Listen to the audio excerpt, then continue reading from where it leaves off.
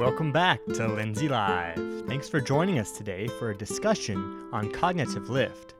Cognitive lift is the act of carrying the mental burden of a discussion, lesson, or exercise. Specifically, Lindsay defines cognitive lift as learners doing the majority of explaining, connection making, and questioning during written work and discourse. Think with me for a moment about a time when you found yourself sitting in a lecture, a meeting, or a classroom and found yourself disengaged because you had nothing to do but listen. It's often a reason we daydream in meetings or doze off in class. Some of you might even skip ahead past the monologue of this very podcast. Why? Because when someone else carries the majority of the cognitive lift, your unoccupied brain begins to wander. As educators, we often call this style of teaching, where the teacher carries the cognitive lift, sit and get. Pause for a second and think about the way you run a lesson. How much time do you spend speaking? How much time do your learners spend working on an assignment that you explicitly instructed them to complete?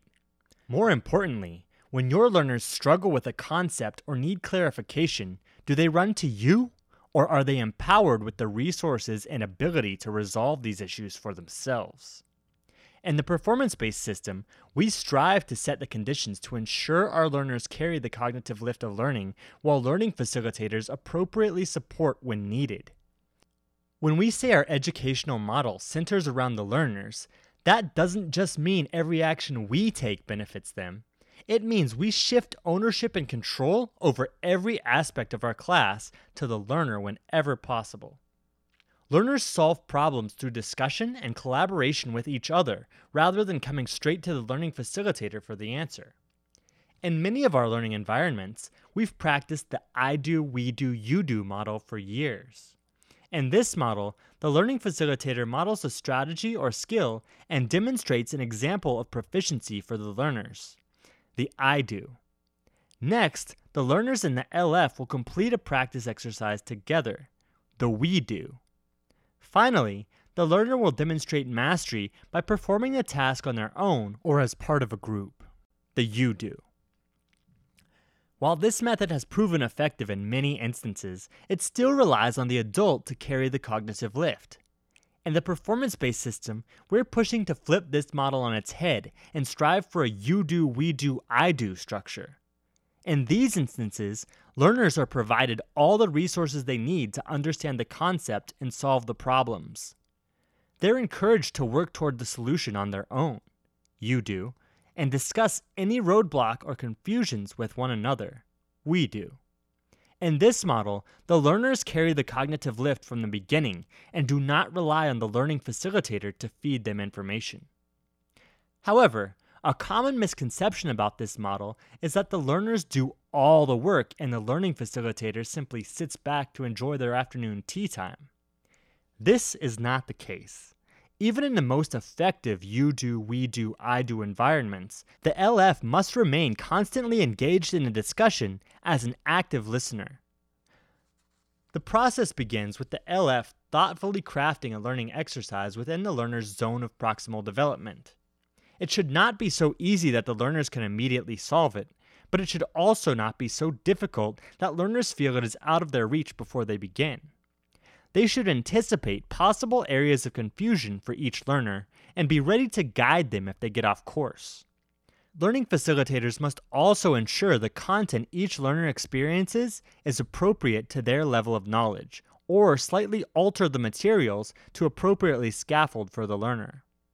Remember, in these instances, the LF is not simply providing answers, but rather asking specific guiding questions designed to either defeat a learner's misconception by making them think through their solution, or to guide them towards a resource or realization that will potentially help them overcome their roadblock.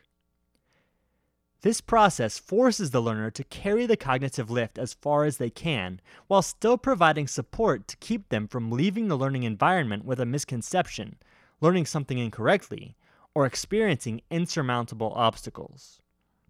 It builds the learner's ownership in their own learning process and causes them to dig deep into a problem to find a solution, instead of being provided with an answer from the beginning. This not only builds a stronger and longer-lasting connection to the learning content, but also instills lifelong learning characteristics. It creates problem solvers who utilize all resources at hand to find solutions independently. This style of teaching and learning has taken off in Lucia Perez-Chica's Content Level 3 learning environment at Kennedy Elementary. Learners in this class guide the flow of learning, understand how to utilize their resources and solve problems, and answer one another's questions and clarify areas of confusion. The learners truly carry the cognitive lift. Lucia will join the podcast in just a moment to share her strategies for success, but the cognitive lift in this discussion won't be carried by the adults. We'll be joined by 4 of her learners from Kennedy, who will share their experiences and reflect on the impact of working in a learner-centered environment. Stick around and stay tuned to Lindsay Live. Welcome back to Lindsay Live. I'm with Miss Perez-Chica and a group of her Content Level 3 learners here at Kennedy Elementary. Today, they're going to discuss how cognitive lift in the learning environment is carried by the learners. Ms. Perez-Chica, would you please introduce us to the learners who are joining us today and tell me about their role in carrying the cognitive lift in your learning environment? Okay, we're going to start off with Ana Vasquez, Camila Torres, Fatima Saldana, and Alan Santiago. What I do is, the way I start off, I need to model first how to think, and by asking questions, I'm able to model to my learners, and they practice that thinking skill as I hand it over to them. This is Anna, and she's going to share with you the way she has taken over the cognitive lift. In math, Ms. Perez-Chica uses strategies and tools to solve problems and think. First, she will give us an example, and then we have to do it, and that's how we think. It allows us to work independently, so we could use our mind to think. How does it affect your learning environment when you, the learner, control the cognitive lift? Can we share a quote? What's that? It's a quote from Albert Einstein. Yeah, of course. I'd love to hear it. Education is not the learning of facts, but the training of the mind to think. If we memorize all the facts, all you're putting it is in one ear and it's coming out the other. So you're not really memorizing it. All you're doing is throwing it in the trash. You train your mind to think by using strategies and tools and putting effort. We do that as a team and a family.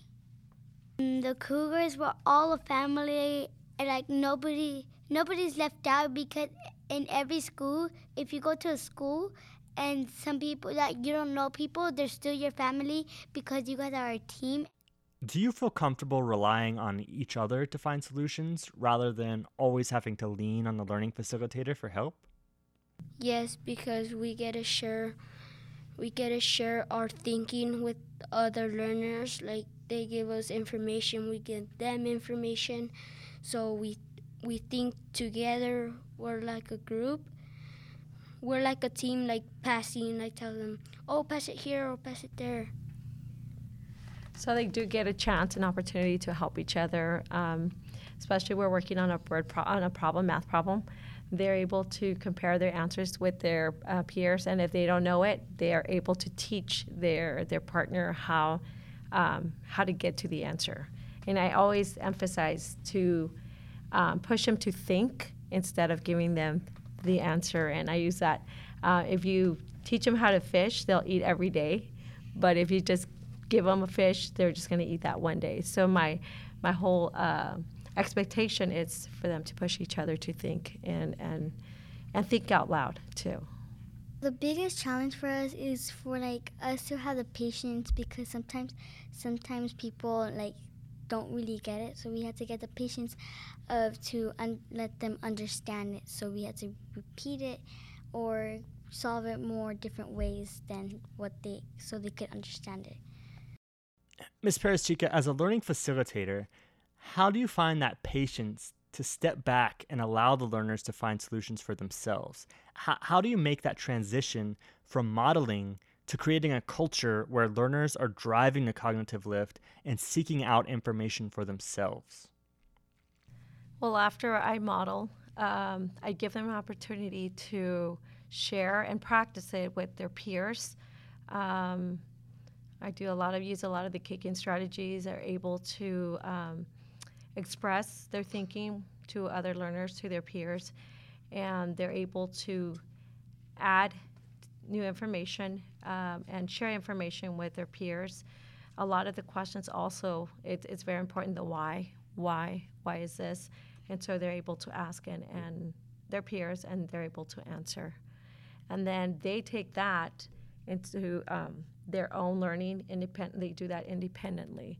And I've caught some of them also asking their peers why, and kind of allowing them to think instead of just getting an answer, but really looking for one. As learning facilitators, we always want to help our learners. It's often tempting to jump in and give the answers. No, but that's not what they do. Oh, no? So what do they do?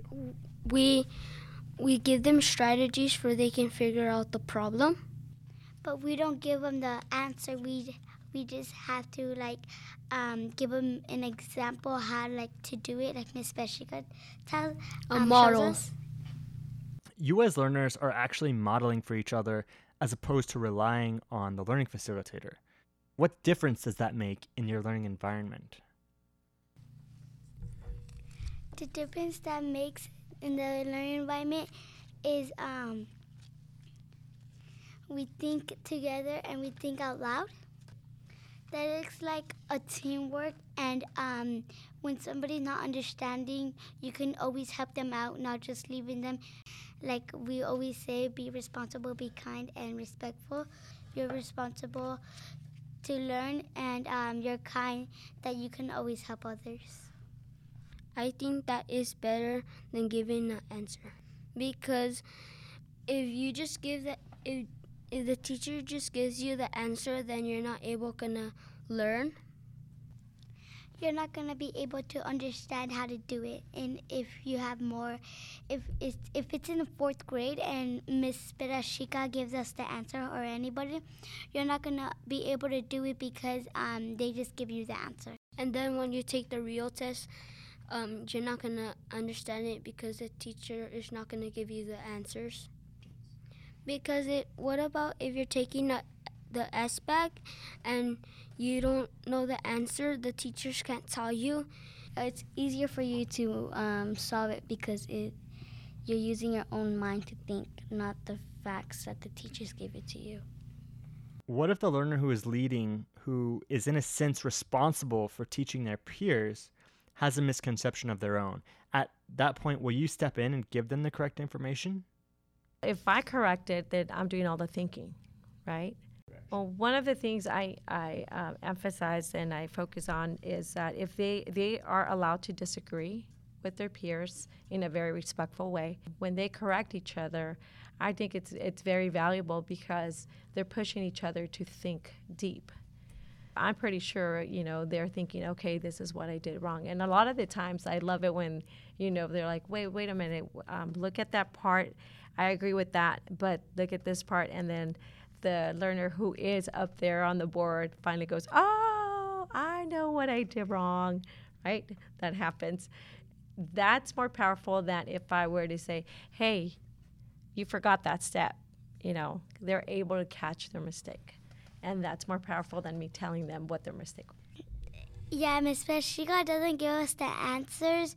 If she used her thinking to us, that's basically that we didn't learn anything all this year if we came 180 days.